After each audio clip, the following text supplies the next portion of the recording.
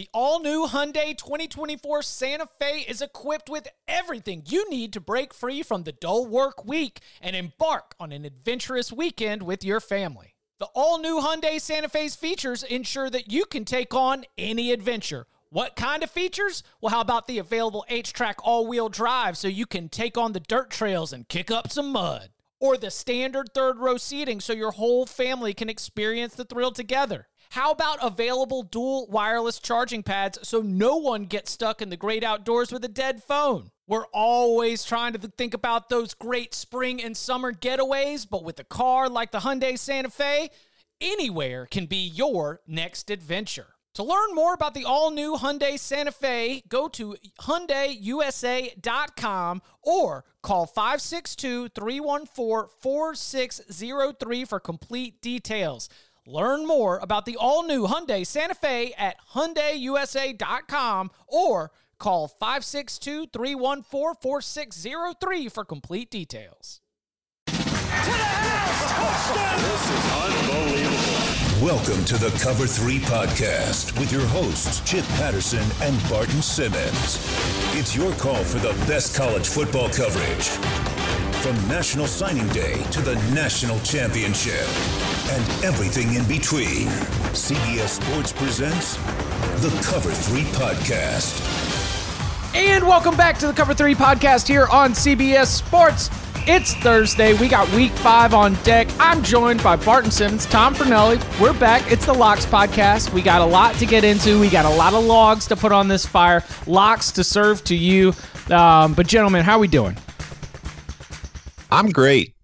I am super confident. I think we're going to kill it this week. I like that. Nice. Yeah.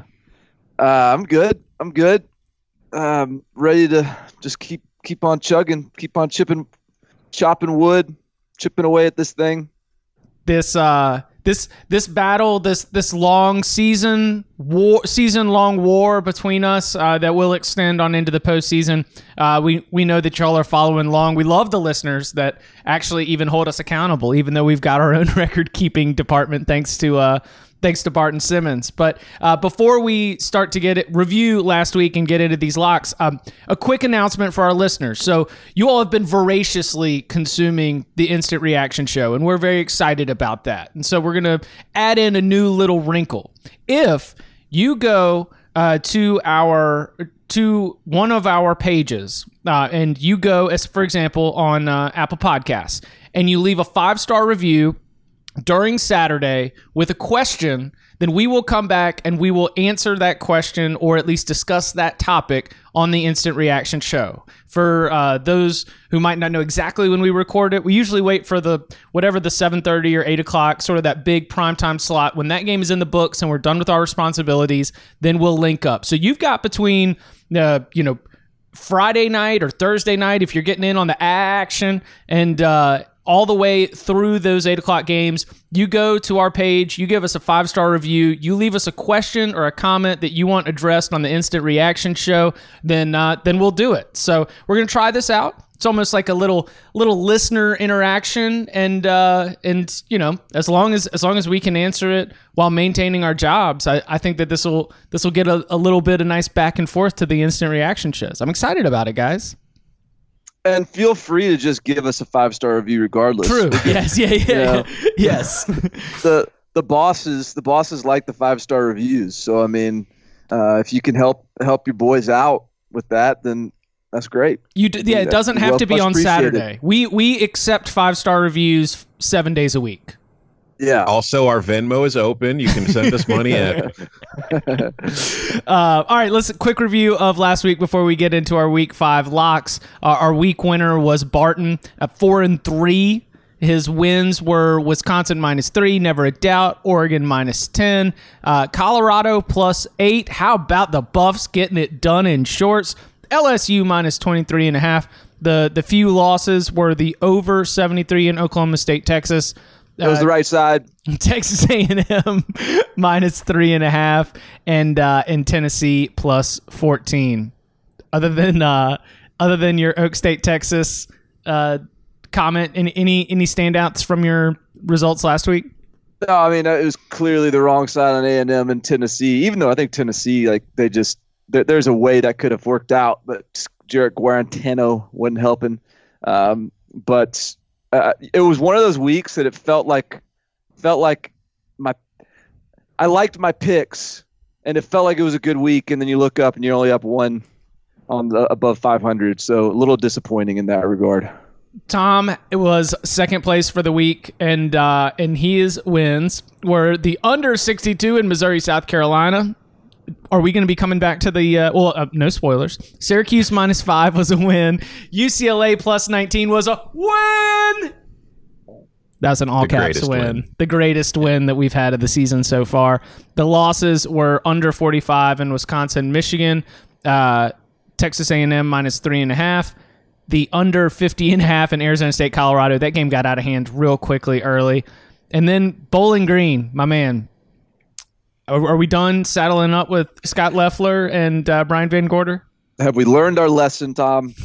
Never say never. 3-5 on the week, 18-20 for the season. Chip, just still bleeding out.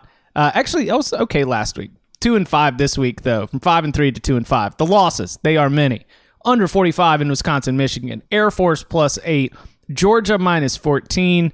And then I was also on that under 50 in Arizona State, Colorado. The two wins were, and BYU +6.5 against Washington. They got, Cougs got stomped. And then Syracuse -5 and Oregon -10. Chip, 2-5 on the week, 14-19 on the season. Whew. Gentlemen, got work to do. I will say that. Oh, go ahead. Well, I'm sitting. I'm just sort of barely above 500 here last week, and I'm not blowing it out of the water. I'm going to need you guys to just to get it rolling here, because I've got a bad week coming at some point, and we're now below 500 on the season for the locks, for the syndicate. We need to pick it up, guys. 19-12-2 for Barton, 18-20 for Tom, 14-19 for Chip. If we don't include the dentist, we're a perfect 51-51. Oh, that's a great point. So it's all the dentist's fault. Thanks for nothing.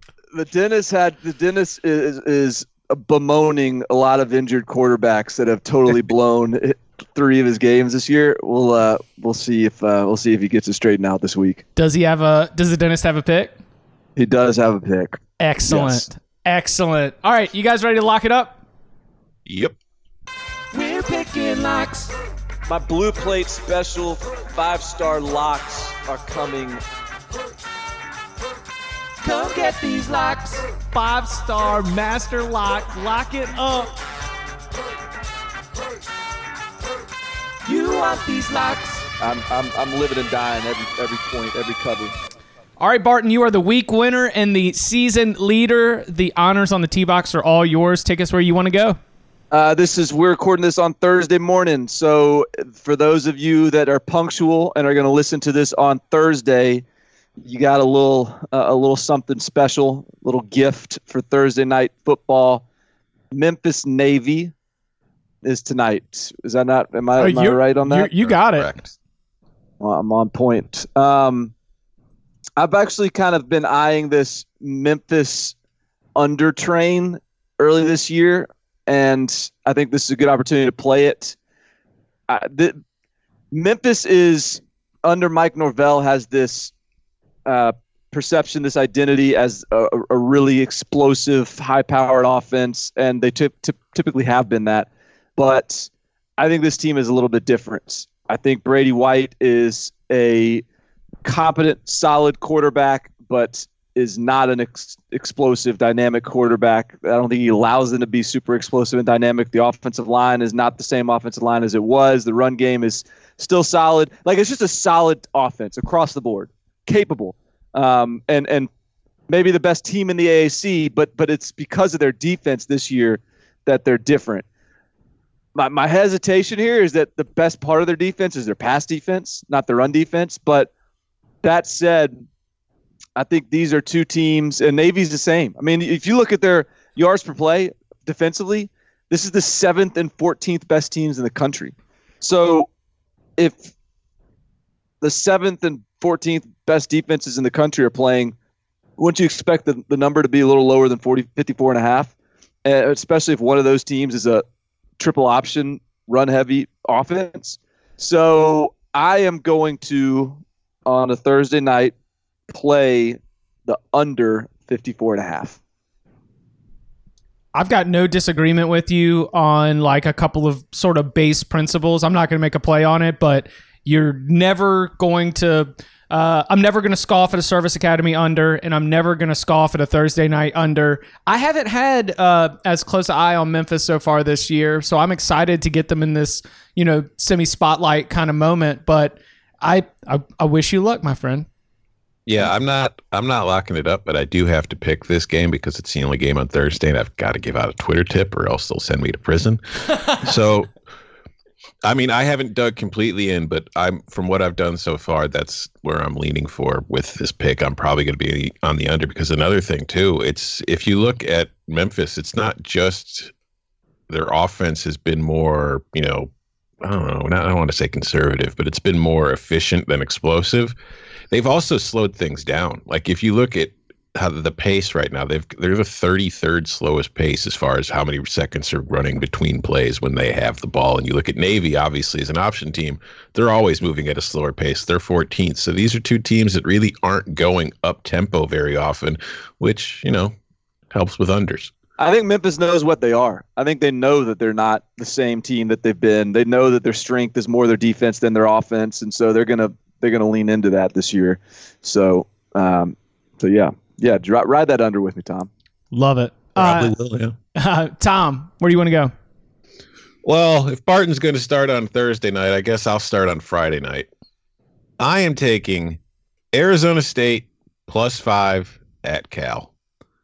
I just think, Arizona State got out of its comfort zone last week against Colorado, got into a shootout, and that is not something that Arizona State or Herm Edwards designed this team to do. They just want to, win with their defense. They're fine winning 6-0, not 66-60.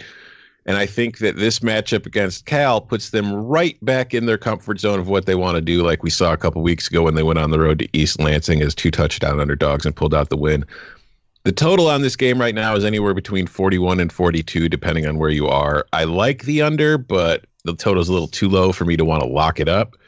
So I'm going to take those 5 points if I get it, because I'm expecting this matchup on Friday night to be somewhat of a rock fight, a low-scoring slugfest. And also, there's just a trend on Friday nights. I don't know if you notice in the Pac-12, but favorites usually win in Pac-12 or favorites usually lose outright in Pac-12 games on Friday nights. So that trend is working in my favor for Arizona State and the points as well. So I like the Sun Devils +5. Lock it up. Lock agreement. There we go. I mentioned this on CBS Sports HQ, but if we're going to be talking about a game that potentially might be low scoring, I'm going to take Jaden Daniels over Chase Garbers in the fourth quarter of that game. And with the fact that we've got this thing at a place where, even a field goal loss might get it to us, then, I'll take that for sure. And for those who want to get frisky with it, I mean, our system isn't built for such locks, but if you're trying to jump back up and get a little steam back, I might sprinkle this money line. I might think Arizona wins this game, straight up. Hey, Chip, play that Queen Latifah, brother. Oh, yes.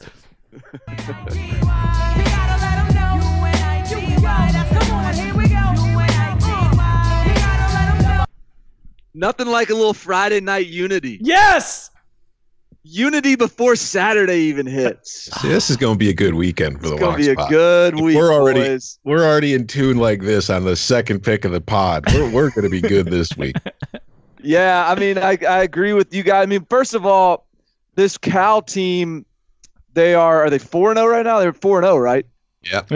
That is a gross 4-0. It's fraudulent. I mean, that is just a silly 4-0. They beat UC Davis. They beat North Texas in a grinded out sort of nasty game. They beat Washington thanks to this ridiculous 4-hour weather delay. And then they beat Ole Miss in a game that, I mean, Ole Miss might have won had they reviewed the second to last play of the game. And I take nothing away from that win. I think that was actually impressive to go across the country and win in the morning in SEC country. I just think this Cal team is what they are, which is a team that can ugly up a game and find a way to win. But it's sort of fun, like, in the playoffs in basketball, when you just sort of like find the waves of a series, and you can play the first quarter line, you can play the first half line, you figure out kind of who's motivated in what half, and just sort of ride this wave. Like, I think that's what this is kind of like in the Pac-12 right now with Arizona State. You figure out, like, where's the spot they're going to let up, where's the spot they're going to be ready, where they do, where they not. I think this is another spot where Arizona State is just sort of due for another good game, and Cal their luck kind of runs out a little bit. So I like this one here with Arizona State to win it, and I'll say I'm very tempted to play the over here too. I've got it on my sheet. I guess I'll play it. Just lay it out there. I mean, go all in on Friday night. Yeah, I mean, I don't want to go overboard on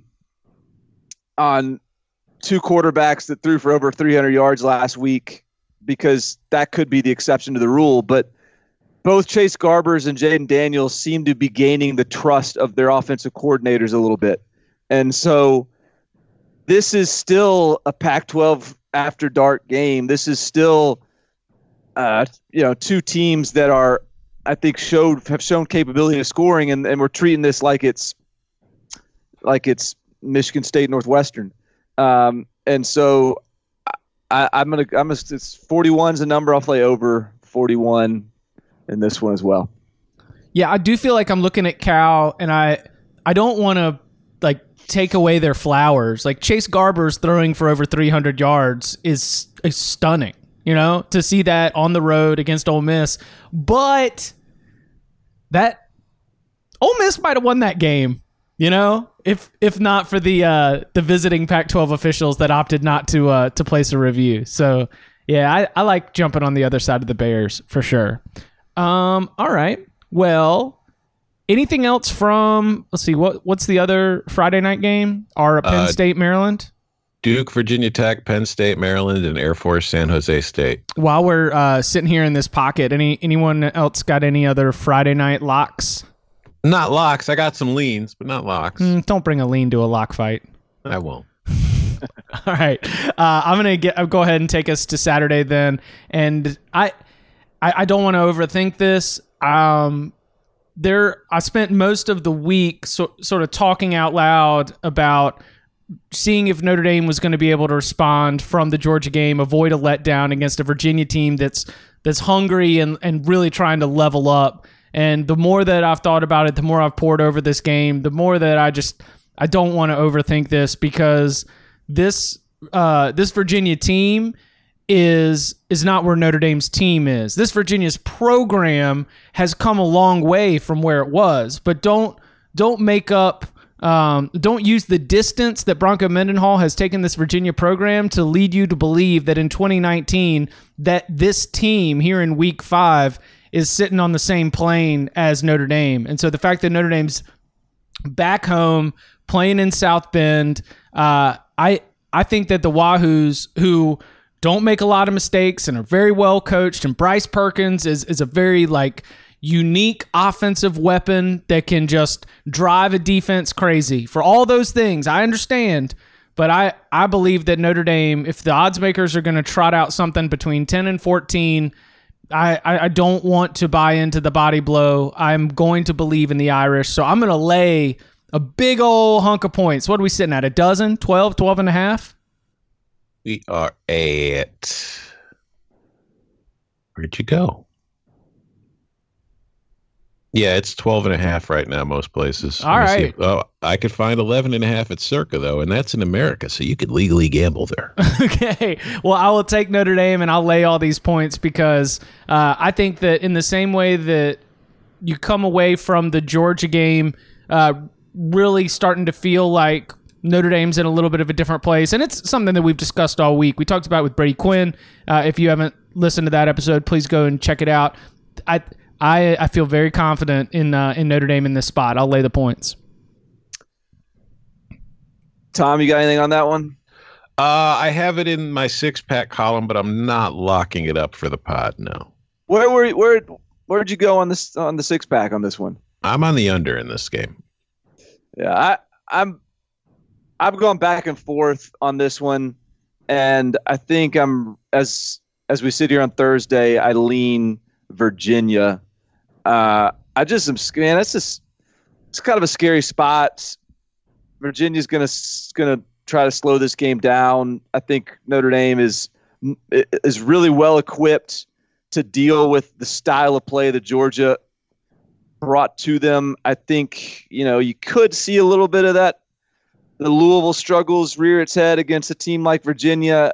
I'm just scared of this one. I have no lean, I guess, but Virginia, I don't know. Virginia seems to make more sense to me, so I'll root for you here, Chip. But yeah, my fear with the pick of taking Notre Dame is something we discussed on Saturday night when talking about Notre Dame, Georgia. It's just I don't know who the game breaker is on that Notre Dame offense, and I feel like a spread this large in a game with I don't think there'll be too many points. I feel like this is going to be an efficient kind of win for Notre Dame, but not like a blowout kind of win, which the spread on this game, I just don't like it at all either way, really. 7 catches, 120 yards, and 2 touchdowns for Cole Kmet. There's your game breaker, Tom.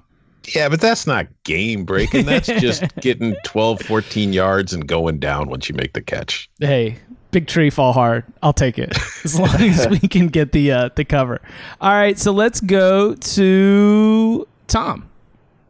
All right, for my next pick, this game will be going on possibly while we're recording the reaction pod on Saturday night. I'm taking Wazoo +6 at Utah. Ooh. I know that Washington State gave up 50 points in the second half to UCLA last week. I don't know if you guys heard about that. It was glorious. But Utah also lost to a USC team that was reduced to its third-string quarterback very early in the game when they knocked Kadon Slovis out. And also, as we talked about on Saturday night, there was the Utah fan that I was talking to that told me that he was worried about that game because the Utes struggle with air raid offenses. So I did some research.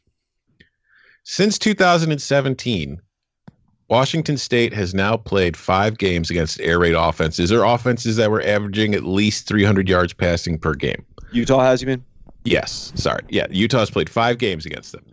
In those 5 games, they are 1-4 against the spread, as well as 1-4 straight up, and that includes the loss to USC on Friday night, and they've lost their last 4. 2 of those losses came to Washington State. Wazoo beat Utah 33-25 in Salt Lake in 2017, and last year they beat them 28-24 up in Pullman. So Utah has shown a history of being not defensively not having as much success against teams that could throw the ball or air it out. Plus, there's the injury questions to both Zach Moss and Tyler Huntley, and while Kyle Whittingham is not being forthcoming on the status of either, from what I could tell, I feel like Zach Moss is the one that's more likely to miss the game. I think Huntley's going to play. He's banged up. But I think there's a pretty decent chance they're going to be without Zach Moss. And if that information becomes public before the game time, I think that this spread is really going to start heading in Washington State's direction. So while they're still getting 6, I really, really like the Cougars. And this is another situation where I wouldn't be surprised at all if Wazoo wins this one outright. So if you want to sprinkle some on the money line, feel free. Tinkle. Wow. Just yeah. I mean after last week, what Washington State did, this is a ballsy play, Tom. But ballsy man. I like it. Things have changed for Utah too. Like to go from the Pac-12s, before the USC game to where we're at now, especially if Washington State were to go and win. I like the pick, Tom. We've talked about it a bit through the week. I think all that logic is sound, and especially when you just go to the Mike Leach against Kyle Whittingham. It's been advantage Leach recently, and Whittingham's team is banged up. That's enough for me. I'm not going to jump on it because I don't bite rhymes. I don't just I don't grab it. But I think that's all sound logic. And if Utah takes this loss, man, it's just going to be a ho hum 8-4 season where they're probably going to knock off someone and spoil their chances to go and win the Pac-12. All right, let's go to Barton. All right. Well, look, let's just call this the Pac-12 pod. I got another Pac-12 little juicy nugget for you. Look, I've been on this Stanford train, right? And a lot of folks have been riding me on this Stanford train, and it's been good. It's been good for us. It's been nice. It's been safe. It's felt comfortable. Stanford's been the underdog in these games, and you go and you pick the favorite, and it's been easy, right? But anytime you want real results, you got to do things that are hard. You got to go to a place that's uncomfortable. How about Corvallis? Oregon State catching 4.5 at home. You really want to ride this Stanford train? Do you really want to face Stanford? You really want to have conviction about this Stanford team? Now's the time to prove it. Ride with me on Oregon State plus 4.5 against Stanford. This is an Oregon State team that can score. This is a Stanford team that is trudging along the bottom of the Pac-12. Remember what happened in that Northwestern Stanford game in week 1?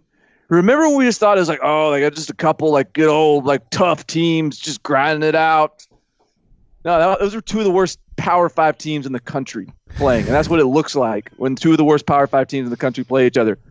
Oregon State is coming off a bye. They could do one thing well, which is score some points. Stanford, I'm not convinced, can do anything particularly well.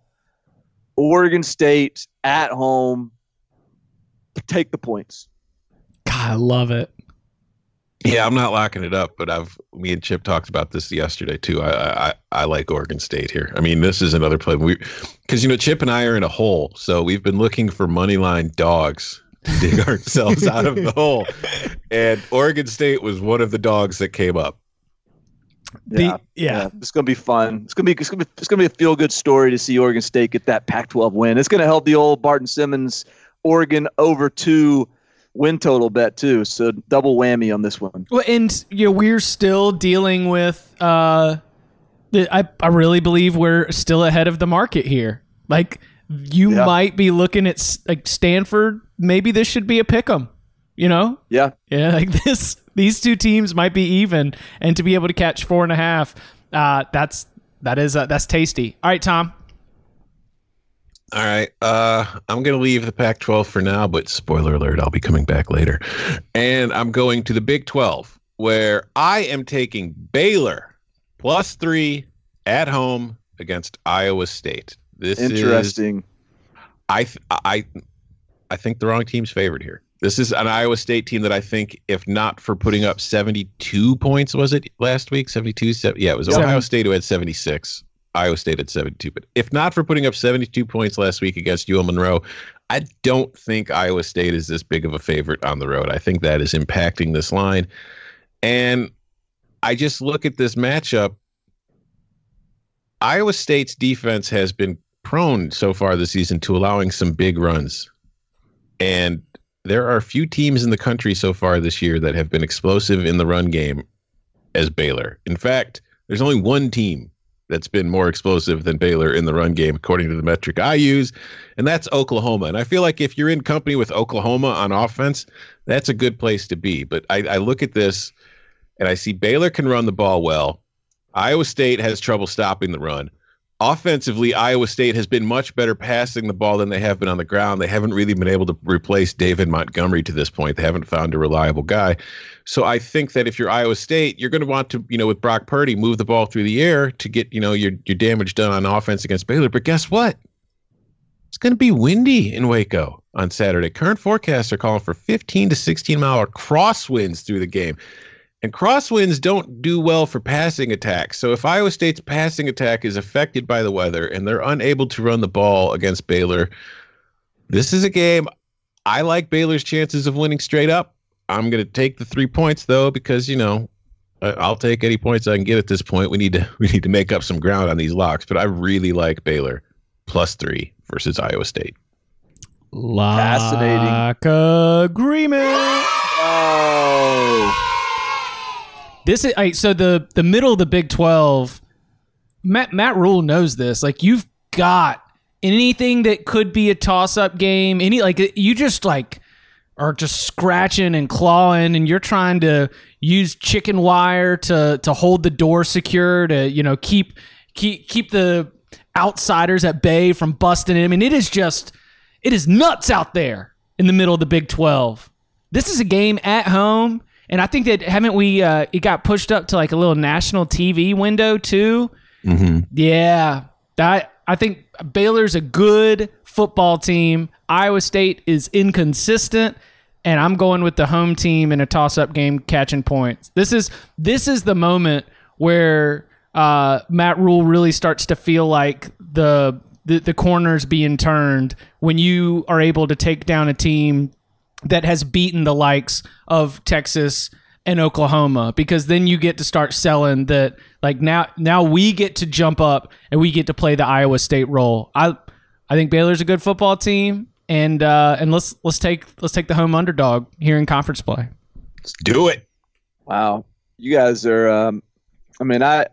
I just can't claim to have a good enough feel on Baylor to actually ride on this one. So I'm excited about this game, but I really don't know who's going to win. So good luck to you. Baylor's going to win, Barton. We just told you. Straight up.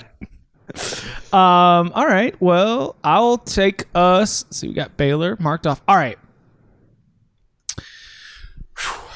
You gotta build yourself up for these, because when you see one of college football's most storied rivalries on the board, you got to throw the records out.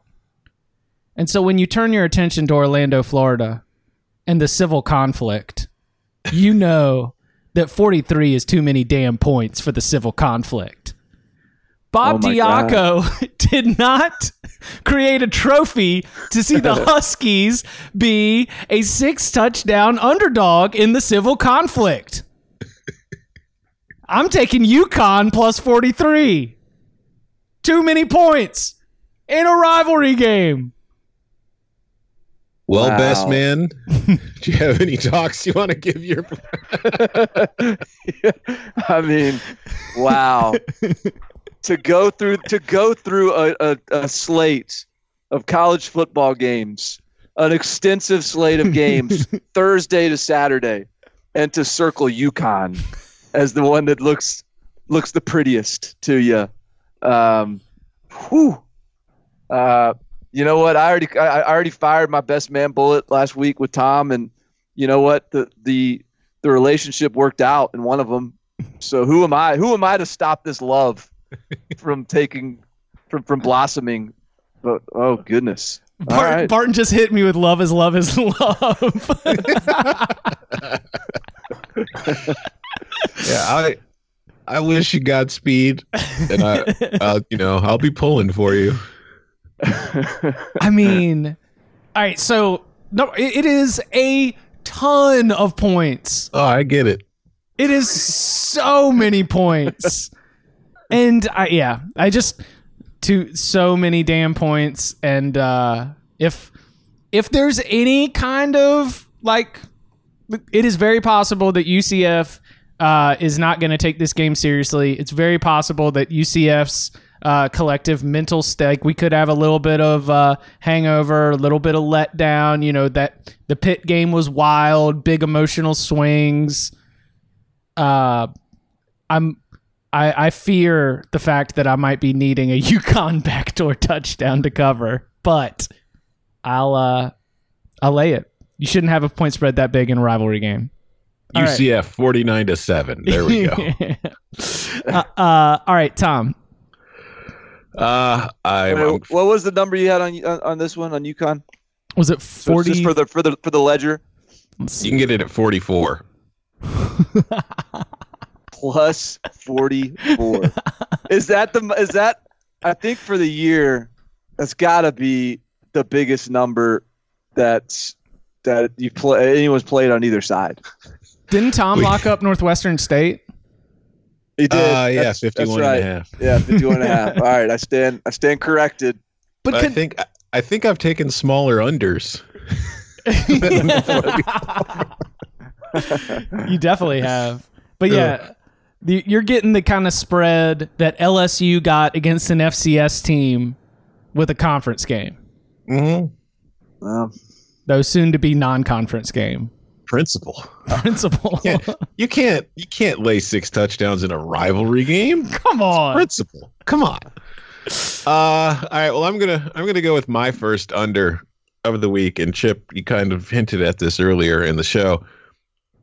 I'm kind of, you know how you are with your Mississippi State overs, Barton? Yeah. I'm kind of developing that kind of feel for South Carolina unders.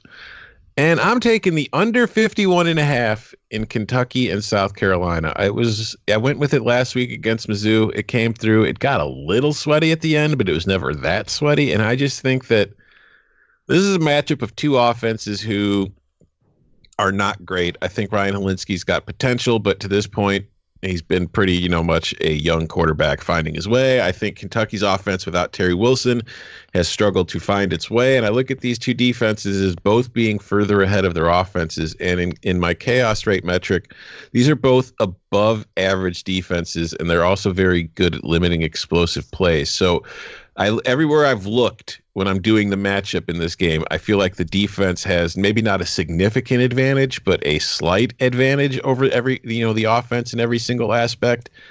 And I think that 51.5 is just a bit too high. This strikes me as a game that finishes more in that 24 to 21 range than in that 30 to 27 kind of range. So I like the under 51.5 in Kentucky at South Carolina. Don't hate it. A lot of indifference out of me on this game. Don't really know who's going to win. Don't really know how many points are going to get scored. Don't really understand these teams. So you're the under expert. I'll trust you on that one. So you're treating the bottom of the SEC East as it's in the Barton Anonymous Conference? I mean, there's plenty of bottom of SEC East teams that I feel a lot. I mean, not plenty. I mean, hey, I was happy to jump on the Fade Vanderbilt line last week. There's some opinions I have, but this game in particular is just. And the funny thing about this game, little inside baseball on 24/7 Sports, is it's like there's all these little South Carolina. There's a lot of fandom of South Carolina running through the 24/7 Sports offices. And so this is like a big game in the 24/7 Sports office, because there's also a little bit of Kentucky fandom. So this is a rivalry game of sorts that I'm very interested in, but I have no idea what's going to happen. So for you being in Nashville, South Carolina, Kentucky gets like I know what you're saying. Like or like Tom in Big Ten country or me in ACC country, you just catch that yeah, people are really excited about State Wake right now. That kind of feeling. Here's the thing. Here's what it is because South Carolina is always favored in this game. And South Carolina has lost the last 4 or something. And so there's this, South Carolina is perpetually a fan base that feels like they're perpetually overlooked and under disrespected. And then that overlooked and disrespected fan base is now playing a team that by definition has been overlooked and disrespected in this game. And so it's a lot of disrespected and overlooked bashing heads, and it just makes for a little fun little rivalry. Coming up on the other side, the rest of our Week 5 locks next. The perfect combination of versatile athleisure and training apparel has arrived. Thanks to the visionary minds of New Balance, Clutch Athletics, and Rich Paul, the designs reflect the heart of the athlete and the spirit of the community. With rising defensive football stars Will Anderson and Chase Young on the roster, Clutch Athletics brings the best innovative gear to all athletes, giving them style and performance on and off the field. Learn more and purchase Clutch Athletics at newbalance.com. Robert Half research indicates 9 out of 10 hiring managers are having difficulty hiring. If you have open roles, chances are you're feeling this too. That's why you need Robert Half. Our specialized recruiting professionals engage with our proprietary AI to connect businesses of all sizes with highly skilled talent in finance and accounting, technology, marketing and creative, legal, and administrative and customer support. At Robert Half, we know talent. Visit roberthalf.com today. Okay, Barton, back to you. All right, let's stick around in the SEC. Let me see. I think so. This will be. I've played a Mississippi State game. I don't know, this will be like the third Mississippi State game of the year I've played. I think they're playing Auburn. Mm-hmm. The expectation. I'm just sort of. This is going off of just talking to our Mississippi State 24/7 guys and what they sort of are hearing or feeling in terms of the suspensions week in, week out. The expectation, I think, is that Willie Gay and Lee Autry will not be playing this week. Willie Gay and Lee Autry played last week, and Willie Gay had a pick six, and Kentucky was held to 13 points, and Mississippi State won. All right, this week, I think that they're not expected to play, and they have an Auburn team coming to town that is a physical bully of a football team. And I don't want to overreact too much. I feel like it's a little bit of a, they go on the road and beat Texas A&M, and now a lot of people are probably jumping on Auburn. So while I worry about that a little bit, I mean, Mississippi State also to just beat Kentucky, a team that I don't know that people expected them to win as decisively as they did. So I think that evens out a little bit. I think this Auburn team matches up well offensively with Mississippi State defensively.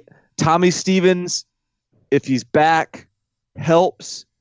Garrett Schrader, the true freshman quarterback for Mississippi State, is a tough kid. He's athletic. I like him. But if a defense can make him throw, I think that Mississippi State is going to struggle. And Auburn, I think, will be able to make him throw. So I'm not dipping into my over well because Auburn's defense is just that scary. But I am going to take Auburn minus 10.5. I just think that if they are focused and ready to play, and this game is at home, I don't see any reason why this thing doesn't get pretty get away from Mississippi State. So I think Auburn wins and wins big. I had to put my sword away. Oh, I'm jumping on an under here, dude. I love Auburn unders. A one-dimensional team that just can't pass the ball, so the clock never stops. I mean, the clock just drips away on an Auburn drive as they just continue to plod their way around, and here's Whitlow's going to run it this way, Sean Shivers is going to run it this way, we're going to run this end around, Bo Nix is going to look at his first read but not his second read and then just take off and run and slide for a 7-yard gain. And that combined with a very, very good Auburn defense that I do think is going to have a big-time advantage against Mississippi State for all the reasons that you mentioned. I am on a little bit of an Auburn under train thanks to just sort of the way that team is built. They're 4-0. That's awesome. I just do not find them dynamic enough to believe that This game's not like they were on the SEC on CBS and like that game went so much faster than most SEC on CBS games because of Auburn just being involved in it. So I'm on these Auburn unders for right now. I love our principles. That's hey, there's a reason why I'm not like typically that's the rule. My rule is if Willie Gay and Lee Autry are out for Mississippi State, play the over. And so you would think I would jump on this over, but a lot of what you said is why I'm scared of it. And so I feel like that makes plenty of sense, Chip. All right, so we got 5 for Barton so far, 5 for Chip so far. Tom, back to you. Okay, I'll go with another. Here we go. This is a line that I really just don't understand. I don't get it. Maybe there's something going on that I don't know. I'm taking NC State +7 at Florida State. Why the hell am I going to lay a touchdown with the Seminoles right now? What in the world have the Seminoles done to make me want to lay a touchdown with them against an ACC opponent? Give me the Wolfpack +7. I'm not even explaining it any more than that. Just give it to me. It's a fair assessment. I'm not going to demand any more explanation than that. Yeah. I think I follow you. I think I follow your logic there. Florida State, I mean, NC State can go win that game straight up. Yeah. Yeah. I saw that line and I was like, huh? Did somebody on NC State, did like half their offense get in a car accident this week? What's going on? So is there a scenario in which Florida State is not that bad? Florida State's in which Florida State is pretty decent. They very well could have beaten Boise State. Obviously, they could have lost to UL Monroe, but they did. I mean, they beat UL Monroe. It was a close game against Virginia, and Virginia might be pretty good. They beat Louisville. Louisville might be pretty good. So I agree with your play. I just think this will be another opportunity for us to actually figure out what Florida State is. Because I think if Florida State is what most of us think Florida State is, this is going to be a close game or a loss. But I mean, what if Florida State goes and wins this game by 17? Do you start to look at that first 4 weeks a little bit differently? I don't. Yeah. I have a working theory that I haven't really brought up anywhere. I'll bring it up here. We've seen Florida State make a huge change on offense where they are, they hired a Briles, so they're moving at a lightning pace. And there's been a pretty common theme through their games where first half they play well, second half they completely fall apart.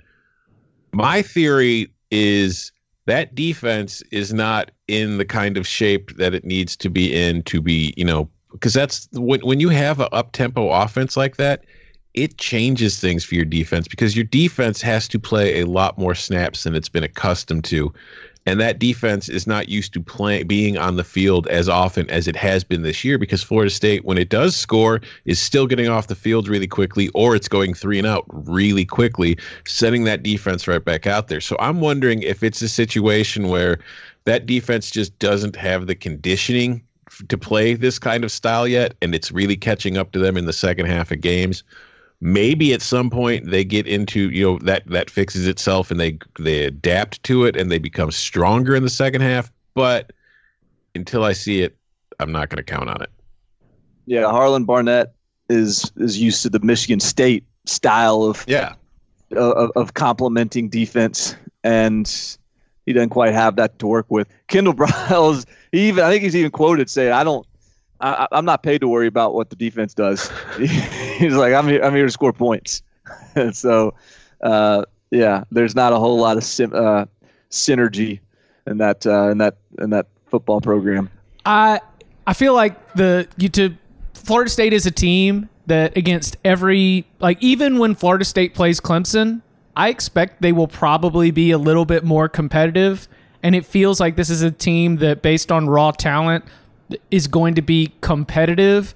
But to me, the extra pieces that make you a really good football team or a pretty good football team are some of the, like, just some of the neurons that aren't firing within the brain of that, like, Florida State team. All the miscommunication, all just kind of the things that aren't working, the lack of synergy, the lack of cohesion. Nothing seems to be plugged into the right socket right now. Like, I think that's what keeps this team from falling short. The fact that they're able to take a close game against Louisville and pull out a win, I pretty much give that credit to the players. And so, yeah, I mean, there is a scenario that Florida State is really competitive and really talented, but I don't think at this point, September 26th, I don't know if we're going to see Florida State be a pretty good football team this year. I think that ship has sailed. Yeah. Oh, go ahead. No, I was agreeing. All right, let's go to Ann Arbor, Michigan. Oh, I was just thinking. I wonder if someone's going to play this game. Have at it. I got 2 plays on this. Nice. Woo! I will be. Are we at 27? I hope. We are at 27 and a half. 27 and a half, yeah. All right, so let's get 27 and a half dialed in while we can. And you know what? Let's also get this Michigan over going, because while there have been a lot of aspects of this start to this Michigan team that have been very troubling for all the Michigan men and women out there, the one thing that I think will carry over is that 2 things happen when Michigan plays at home against a team like Rutgers, a team that it just can absolutely blow out of the water. And it blows them out of the water. And not only that, but we oftentimes end up seeing these games go over. Michigan home games against these lesser opponents, overs have been a principle from previous seasons, so I'm pulling that into 2019.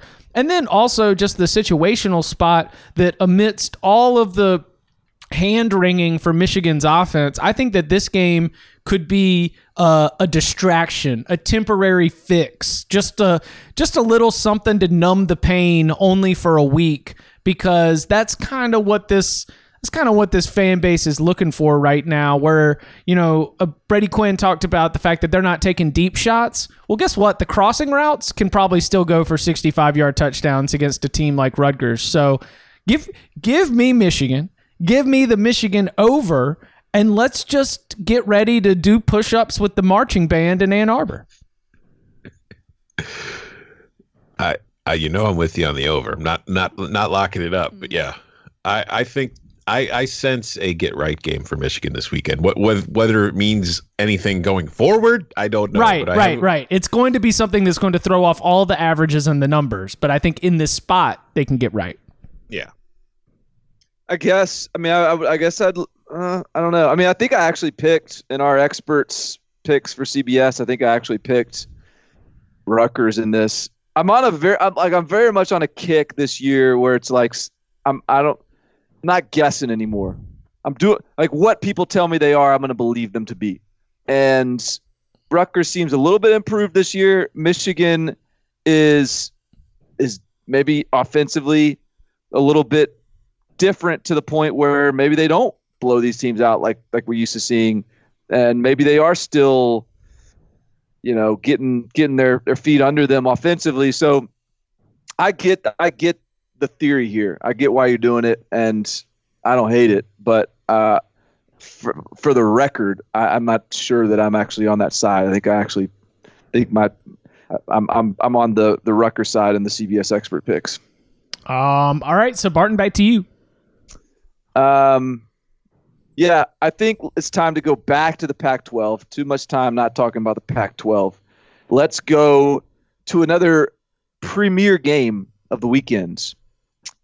Washington at home against USC. this is a really interesting game for me. On the surface, I would think this number is too big.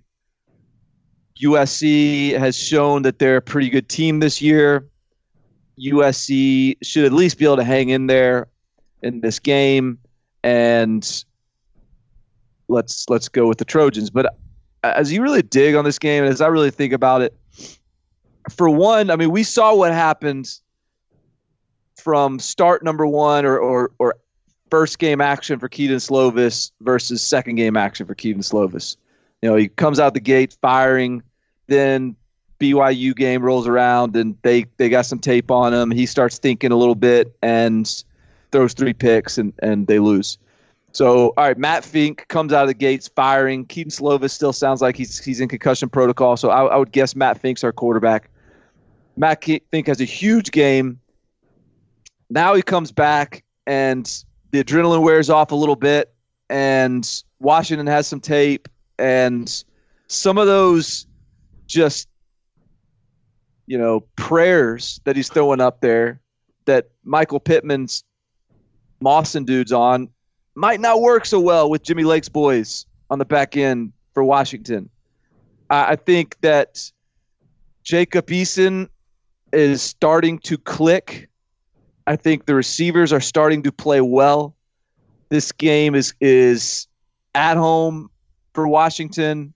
This is a USC team that has been on an absolute grind through the early part of this season. I just think that this is a statement game for Washington. Sort of make up for that Cal slip up. And I think that Washington goes in here and just absolutely pushes USC around. It doesn't hurt. Also, not only is Kedon Slovis out, I think Talanoa Hufanga's out. They're really talented safety that had a great game last week. So I just think Washington is a better team, and I think USC is a little worn down at this point. Yeah, I'm not locking it up because of the question between Slovis and Fink, and we don't know, but it is in my 6-pack this week. I am taking Washington laying the points for a lot of the things you said, because whether it is Slovis or Fink, I feel like, as I discussed earlier, Utah has struggled with those kind of offenses in the past. But if it's Slovis or Fink, if it's a young and inexperienced quarterback, the one defense I'm not going to have much confidence in them going up against is a Washington defense who's going to be able to figure out how to exploit that youth and that inexperience and give them a lot of looks that they cannot dissect, and they're not quite sure what to do with pre-snap, which could lead to, you know, mistakes after the snap. So I agree. I think this is one of those games where, you know, Washington lost that game to Cal at like 3 a.m. and nobody saw it. And I feel like they have a chance in a spotlight game to make a statement to the rest of the country that says, hey, you know what, we're still pretty good. And I think that they probably do, you know, win this game rather comfortably. Yep. Love it. Totally dialed in with you. Washington's gonna this is gonna be bad. It's just going to be a Chris Peterson special right here. He loves beating up on the team that he turned down. Let's go to Tom. We are relying on the power of the wind. We are taking UNLV at Wyoming under 48.5. I think that Wyoming is a solid defensive team. I don't think UNLV is very good offensively. And you put all that together with 18-mile-an-hour crosswinds at War Memorial Stadium. And I don't think there's going to be a whole lot of points being scored in this one, ladies and gentlemen. I like the under here. Nighttime doesn't bother you on the wind. You guys gave me a lesson, I think it was last week, about the sun and some stuff that I didn't quite know. You see, Barton, Laramie is at a very high elevation. So whether it's night or not, you're still closer to the sun. So you got the more, you know, there's more of that energy powering the wind. Oh, I'm so glad the meteorologist had an answer for me. Hey, but dentist, do you want to save the dentist for a few more picks? How many more logs do we have left? I've got, I have 2 more. I've got one more. But I can roll dentist now. You want to go with the dentist got cooking? 3.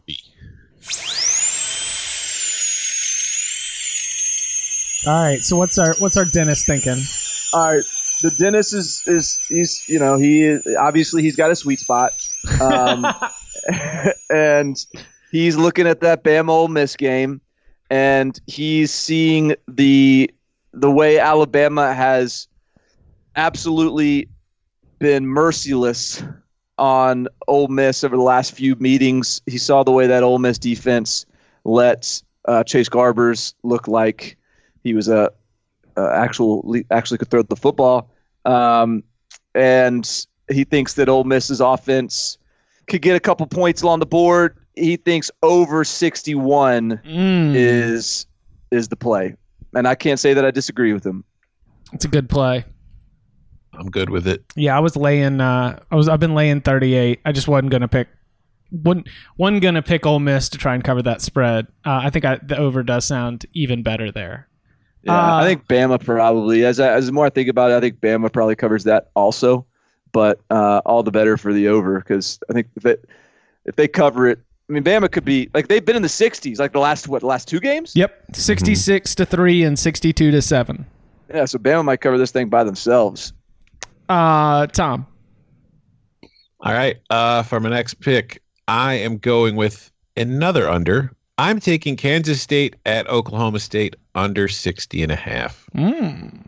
Oh, so you like Kansas State to dictate the pace in this one? I do. I think that they're going to be able to do enough on offense to keep the Oklahoma State offense off the field, because so far this year we've seen Oklahoma State, its defense is not as bad as we've seen in recent years, but it's had some trouble stopping teams. And I think that the physicality of Kansas State, I think this is my favorite Kansas State team since Colin Klein graduated and left. I just really like what I've seen. I feel like they have the ability to dictate that pace and milk a lot of clock off. I don't know that they're going to win. I think they can win. I don't know that they will, but I am more comfortable with the under. And plus, this is also another very windy game where winds will be between 13 and 14 miles an hour at T. Boone Pickens Stadium. So I think that's going to help, although that's not the main factor behind this choice. I think that stylistically, this is going to be a lower scoring game than a lot of people are expecting.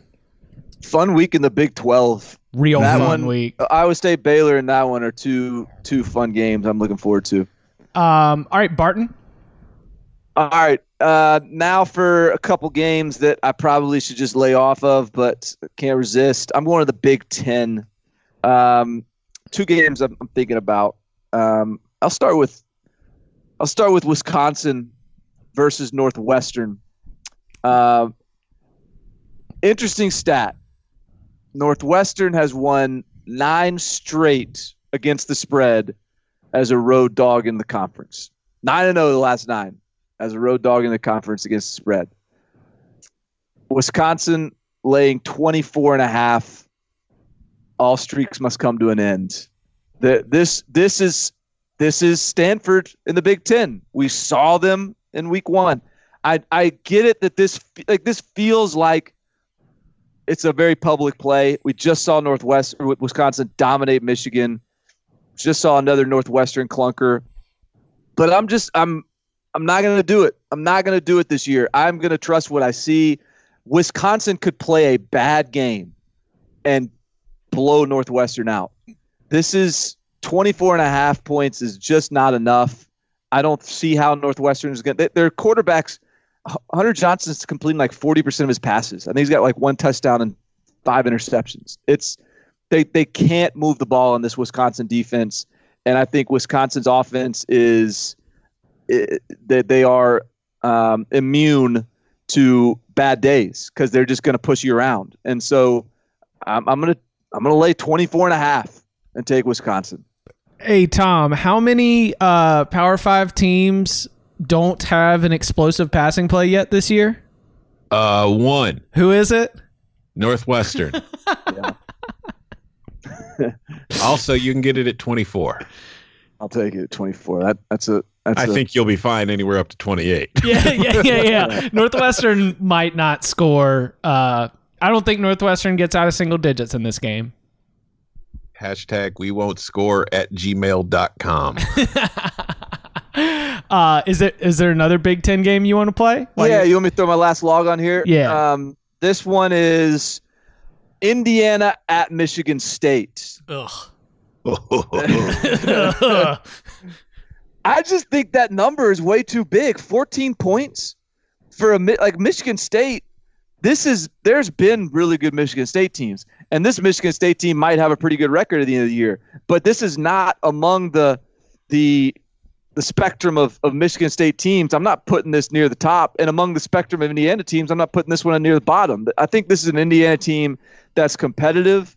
I think this is an Indiana team that if they go in and win this game in East Lansing, I'm not going to be shocked if Michigan State wins this one by what they did against Northwestern last weekend is the minimum of what you're supposed to do against Northwestern, I think, if you're a good team. So, I mean, without overanalyzing this one too much, I just think Indiana is much more capable than they should be catching 14 points against this Michigan State team. So give me Indiana plus the points. Your beloved Mark D'Antonio, permanent grimace face, is just frowning even harder, finding out that Barton Simmons has stabbed him in the back. No, not true. Because even if I had Michigan State at 11-1 this year as a prediction, I still wouldn't be confident that they're going to go blow teams out. That's not how they do it. That's not what Mark D'Antonio does. So this is consistent with even a positive view of this Michigan State team, I think. I have found that it's good to bet against Michigan State as a 2-touchdown favorite this year. There you go. Arizona State beat them. That's right. Tom? All right. I have, let's see, 2 picks left. I'll start with this one. I was originally going to take Arkansas State and the points in this matchup, but then it was announced yesterday that Arkansas State's quarterback, what's his name? It is Logan Bonner is out for the season with a thumb injury, which, really affected my idea of taking Arkansas State in this game. But it does make me like the under a little bit more. So I am taking Arkansas State at Troy, under 60. I'm not sure how many points Arkansas State's going to be able to score without its starting quarterback, and that makes me a little more comfortable than the spread in either direction here. I think this is – I don't think the total in this game has properly reacted to the injury news yet, so I'm trying to get on this one before there's a correction, before people realize what's going on. Under 60. I mean, Tom, you really are in your bag right now. Under 48.5, UNLV, Wyoming. Under 60.5, Kansas State, Oak State. Under 60, Arky State, Troy. That's how you get it. I'm telling you, I'm feeling good this week. Mountain West and Sunbelt unders. That is an on-brand weekend for Tom. Sunders. My final log to throw on the fire is it's going to be in Chapel Hill. Because can I guess? Yeah, sure. Are you playing North Carolina? Oh yeah. Nice. Absolutely. Get in there. Yeah, no, this North Carolina's problem is that they've been playing up and down to opponents. And look, South Carolina is not Clemson. Miami is certainly not Clemson.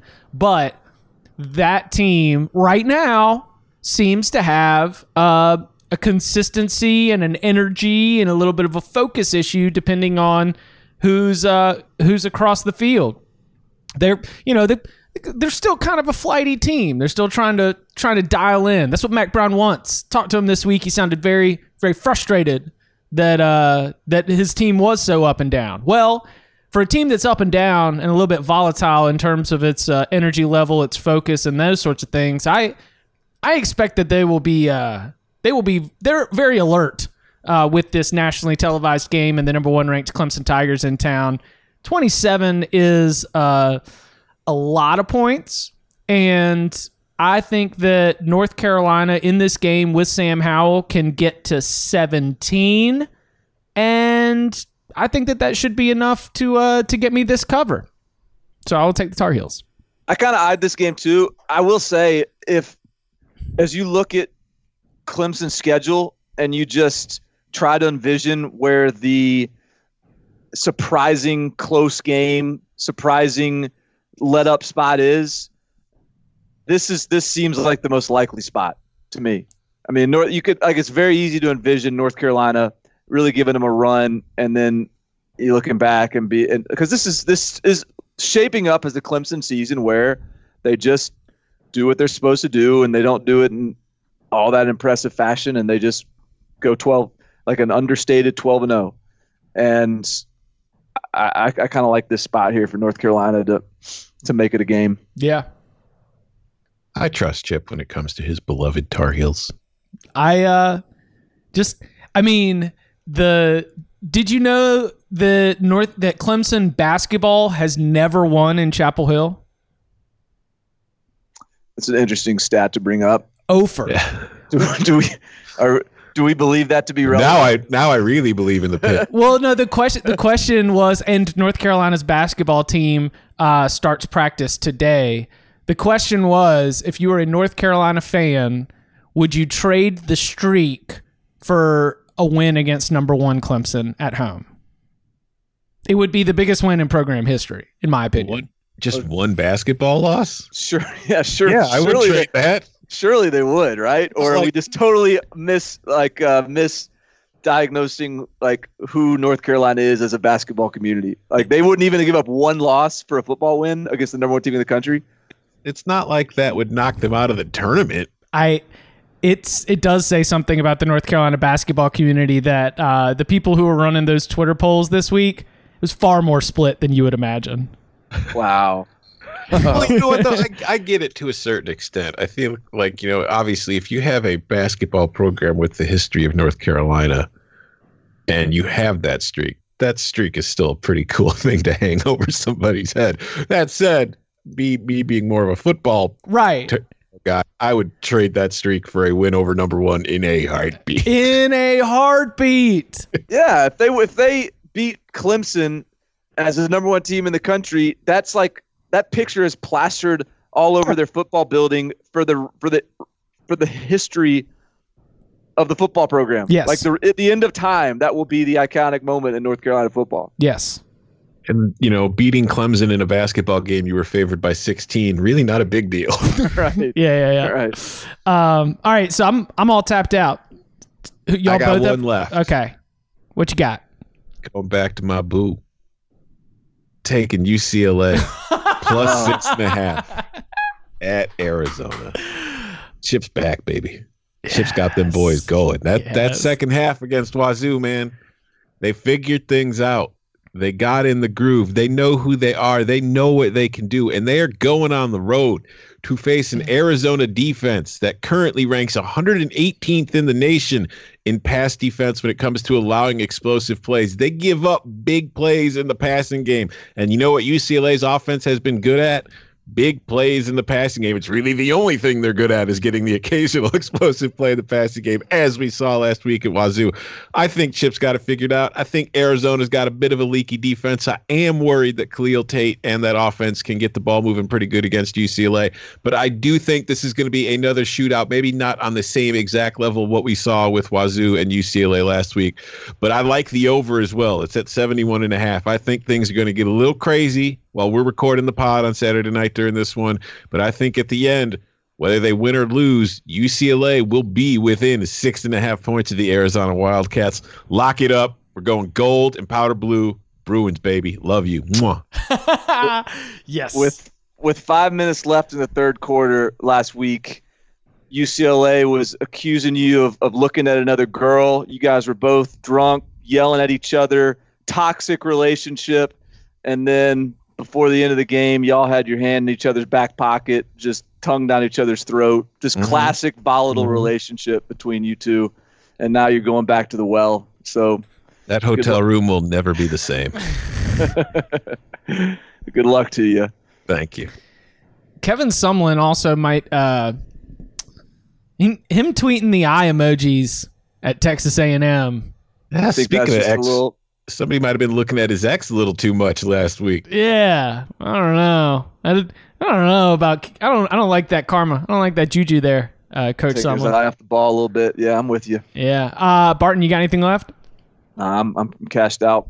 Okay, to review Tom's card: Washington State +6 against Utah, Arizona State +5, Baylor +3, the under 51.5 in Kentucky, South Carolina, NC State +7, the trio of under tier, UNLV, Wyoming under 48.5, Kansas State, Oklahoma State under 60.5, and under 60 for Arkansas State and Troy. Then his beloved Bruins, UCLA +6.5. And hey, Tom, do we want to tell the people, is that a little sprinkle? Maybe just go and get that's that a little W? sprinkle. Yeah, that's a little money line sprinkle dinkle. All right.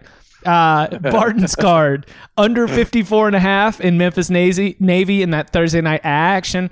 Of course, Arizona State +5. That is our lock unity. Over 41 in Arizona State Cal. Oregon State +4.5. Auburn -10.5. Washington -10.5. Wisconsin -24. And Indiana +14. Chips card. Notre Dame -12.5. The lock unity of Arizona State +5, Baylor +3. That's a lock agreement with Tom. The UConn Huskies +44 in the civil conflict against UCF. The under 47 in Auburn, Mississippi State. Michigan, a little double play here. One play on them -27.5 against Rutgers. The other one on over 49. And then the University of North Carolina fighting Mac Browns against Dabo Swinney +27. Oh, and the Dentist, over 61 in Ole Miss Bama. And that one got a hearty endorsement from the group. All right. Please remember, if you want, our 5-star reviews are open 24 hours a day, 7 days a week. During this weekend's action, if you want to ask a question that we will answer, or make a comment, or point us to a game or a play or something unique about the weekend that you want to hear discussed on the Instant Reaction podcast on Saturday night, head on over to the Cover 3 podcast page, leave a 5-star review, and in that, have your question, and we will get to that. So thank you very much for doing that in advance. And if you have already reviewed and 5-star rated our podcast, you can always get at us on Twitter. You can follow him on Twitter at Barton Simmons. You can follow him at Tom Fernelli. You can follow me at Chip_Patterson. Gentlemen, week 5. Let's go. Thank you very much. Undefeated.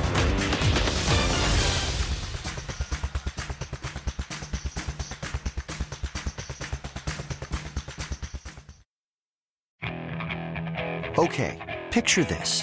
It's Friday afternoon when a thought hits you. I can waste another weekend doing the same old whatever, or I can conquer it. I can hop into my all-new Hyundai Santa Fe and hit the road. Any road. The steeper, the better. Because my all-new Santa Fe is available with H-Track all-wheel drive, so I can hit the trail without a worry in the world. Heck, with 3 rows and best-in-class rear cargo space, I can pack the whole family in with all our gear. We've got available dual wireless charging for our phones, so we'll never lose touch with civilization, and we won't lose touch with the primordial power of Mother Earth. So which is it? Waste the weekend or do something a little more epic? And conquer it in the all-new Hyundai Santa Fe. Visit HyundaiUSA.com or call 562-314-4603 for more details. Hyundai, there's joy in every journey.